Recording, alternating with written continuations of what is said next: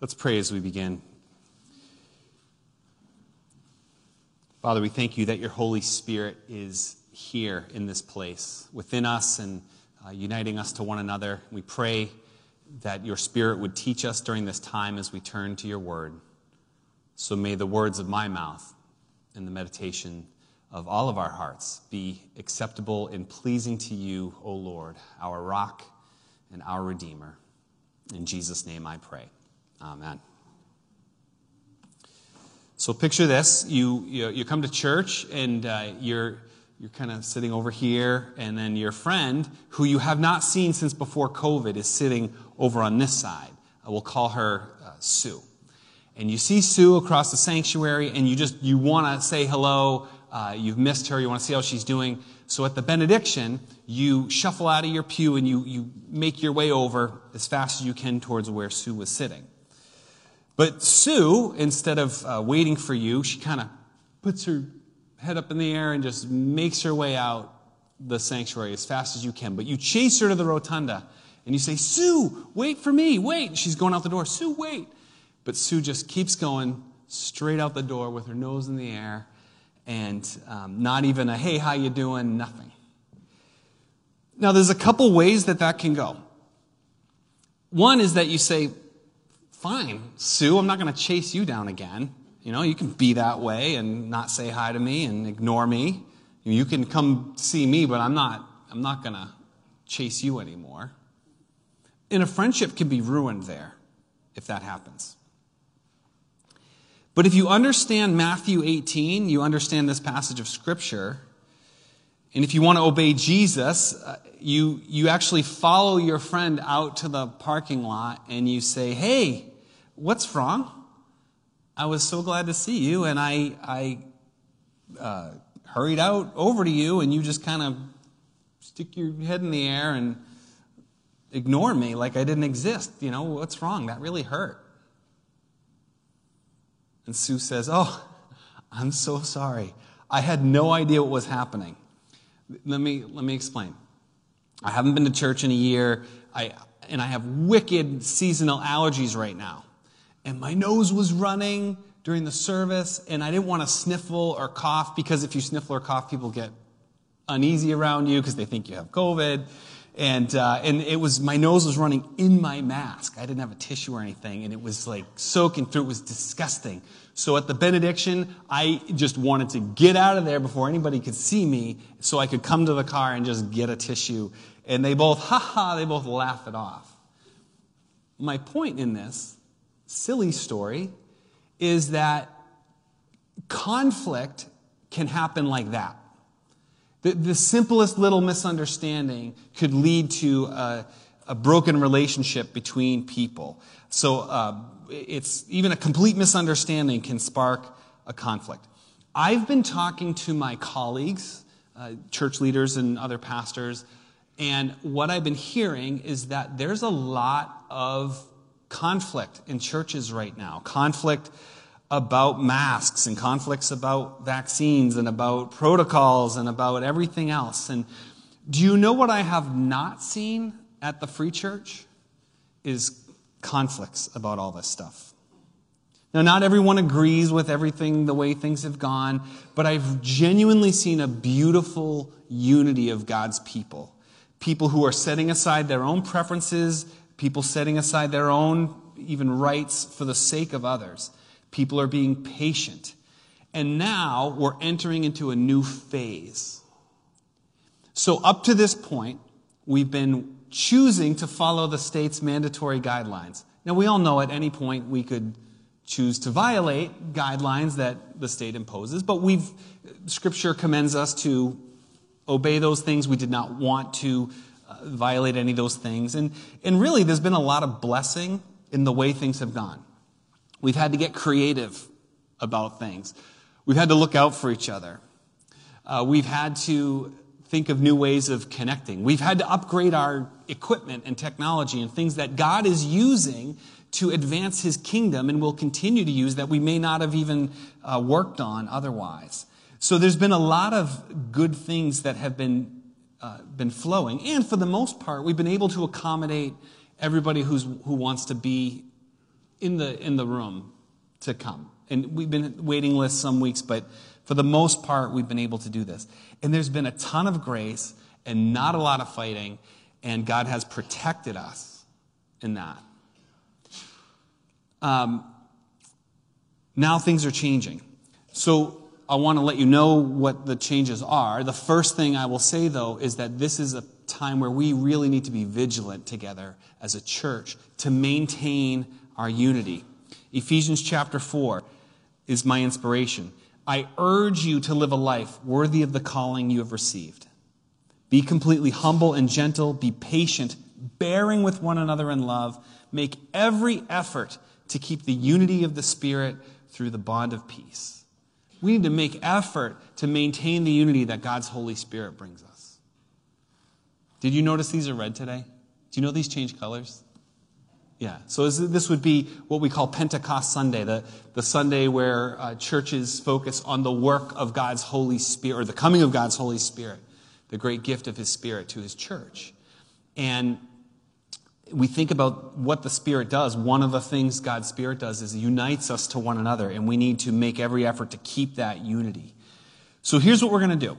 On May 29th, as you may be aware, in Massachusetts, all the restrictions on churches are lifted, all the COVID restrictions, including capacity limitations, distancing protocols, and recommendations for registrations, that sort of thing. The state's mask, face covering mandate ends also on the 29th. It'll be replaced by an advisory, which is a little different language, but basically advising that unvaccinated individuals continue to wear masks and practice distancing in most settings, and that vaccinated individuals would not need to wear masks in most settings, indoors or outdoors. So, as a result of all these changes, next Sunday, May 30th, things will look different for us. So next Sunday, May 30th, masks will be optional. If you'd like to wear a mask to worship, you can. If you don't want to, you don't have to. Distancing will also be optional. If you want to sit distance from other people, we can accommodate that. If you don't want that, you don't have to. If you want distanced seating, you need to let us know ahead of time so we know how many individuals or groups need that kind of seating, and we can designate enough space to do that. So you would need to pre-register if you want space. But otherwise, you don't need to pre-register. You can just show up, and we'll fit in as we need to. The kids and the teens protocols are to be determined. Just keep an eye on your email from those ministry leaders to get those details. But we need to remember, as we do this, that there are a number of different reasons why somebody would want to wear a mask or not wear a mask. There's a number of different reasons why someone would want to sit with distance or not sit with distance. There's a number of different reasons why somebody would want to get a vaccine or would not want to get a vaccine. Although generally I personally would recommend it as a good way to go for most people, but that's people's personal choice. Our hope as a church is to accommodate everyone where they're at, and to just respect each other's that we're in different places with this. So, for example, we're not going to encourage people to take their masks off. Say, hey, take that thing off. You don't need it. We're not going to do that. Nor are we going to ask you to show a vaccination card or something like that, because there's reasons why you would or wouldn't have chosen to do that. So we're going to just try to respect one another. Free Church, we have made it this far without major fights or big problems. We're going to stay vigilant to maintain our unity, because transition is where, that's a perfect place for conflict to sneak in. That's why for the next 3 weeks, we are focusing still in the Gospel of Matthew, but we're going to be talking about peacemaking. What does it mean to live as peacemakers? And we planned this months ago, but the timing is absolutely perfect, because this is a season where we really need to maintain peace with one another. So we're focusing on the Gospel of Matthew. We're leaning on some other resources, books written by Ken Sande and by Jay Adams, and some training that we got through our denomination, the 4 C's. So this week we're going to be thinking about, what do you do when somebody sins against you? When you're in a conflict with somebody or somebody has wronged you. And what I'll share today from Matthew 18, you're not going to hear this kind of teaching really anywhere else. Uniquely not anywhere in the world, and really not in any other religion, because our Christian faith, following Jesus Christ, is uniquely rooted in forgiveness. It's uniquely rooted in reconciliation.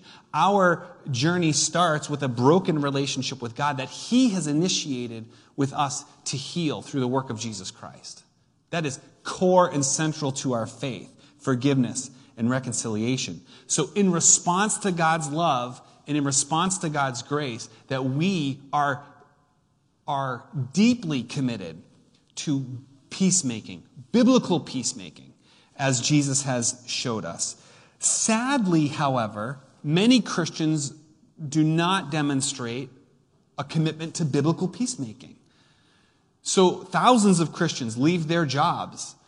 They leave their neighborhoods. They have unresolved conflicts. They lose friends. And they leave their churches every year due to unresolved conflicts. And people are left scarred and bruised from that.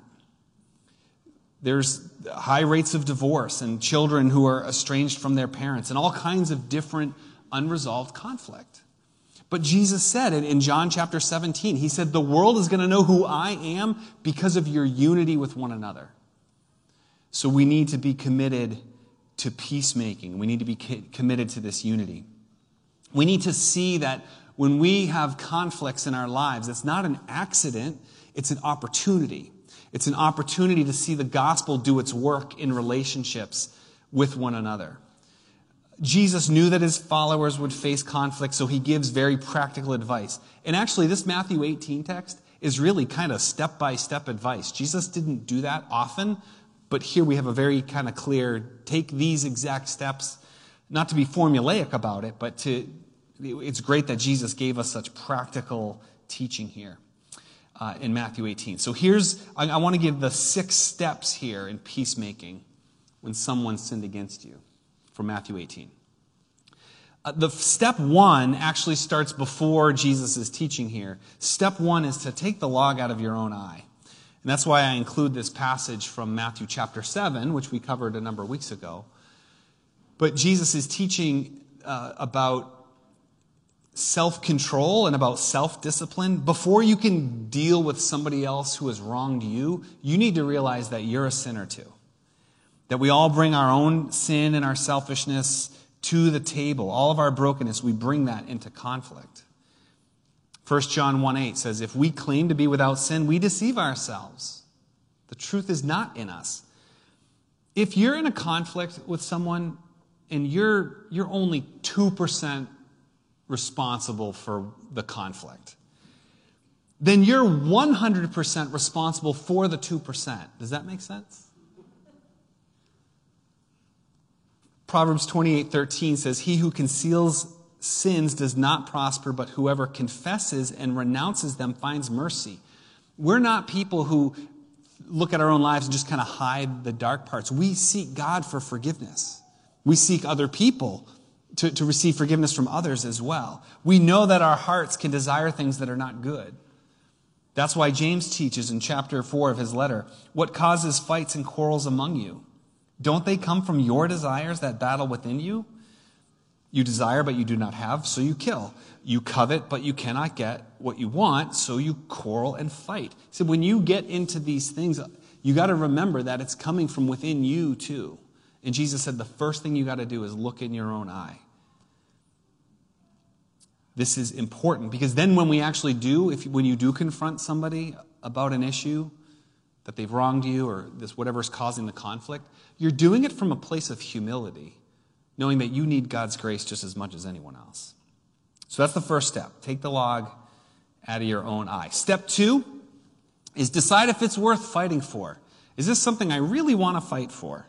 Because it can be perfectly good and perfectly biblical to overlook an offense if you're able to do it. Proverbs 19:11 says, a person's wisdom yields patience. It is to one's own glory to overlook an offense. It's actually to your glory. If somebody's wronged you and you can overlook it, that can be a good thing. Or Proverbs 17:14. Starting a quarrel is like breaching a dam, so drop the matter before the dispute breaks out. Sometimes you just got to let it go. Now that's different than pretending it didn't happen. And it's not denial, but it's deliberately choosing to settle a matter in your own heart and get past it without even needing to take it any further. Now, the caution here is that there's certain conditions where you wouldn't want to do that. You can overlook an offense if you are able to treat that person just the same as if it had never happened. If for whatever reason the offense is creating a wall between you or causing suspicion or anything like that, then you actually need to engage that. You can't overlook that sort of thing. But if there's a wall between you for more than a short period of time, you probably shouldn't overlook something like that. The other thing you should not overlook is if the offense is causing harm, serious harm to an individual, to you, to God's reputation. If there's serious harm, you can't just overlook that. And also, if there's a pattern, it's one thing if somebody makes a one-time mistake or slips up, really out of character for that person. It's different if there's a habit of sin and offense, that you can't overlook those things. But if you can overlook an offense, that can be a good thing. So you need to decide, is this something that is genuinely worth fighting for? Then we get to step 3, and here's where we pick up Matthew 18. So I added kind of the 2 steps before where Jesus teaches here. Step 3 is going one-on-one to a person. So verse 15, if your brother or sister sins against you, go and point out their fault just between the two of you. If they listen to you, you've won them over. Jesus said you got to go. You have an obligation to go and to deal with this. But this is hard.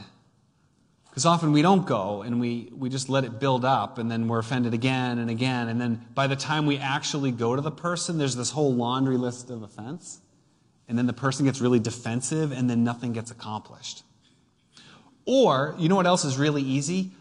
You get offended by someone and you don't go to them at all. You just talk to somebody else about it. Because that's, not only is that easier, but it feels good because your friend says, oh yeah, you were wronged. You were right. That person was wrong. They should have not treated you that way. They should have never said that. They should have never done that. And you feel justified and you feel a little bit better, but nothing gets healed. Perhaps this, what I'm calling step 3, like just going to the person, is the most important step. Because in my life, and I don't know about you, most conflict in my life gets resolved right there. Because it was a misunderstanding, because I realize I was wrong and I can apologize and we can deal with it because we kind of put it on the table. But this is also where most conflicts get stuck because it never happens. This is where things balloon and get worse and worse over time.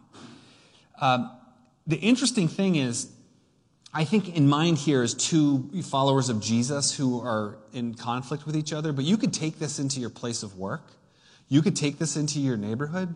And you can actually do this, and people are relieved to put things on the table so that you can actually work on them.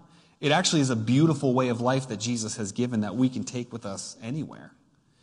But when we go, and if you confront somebody, remember your goals. Your goal is to restore that person, restore the relationship. Your goal is not to get what you want.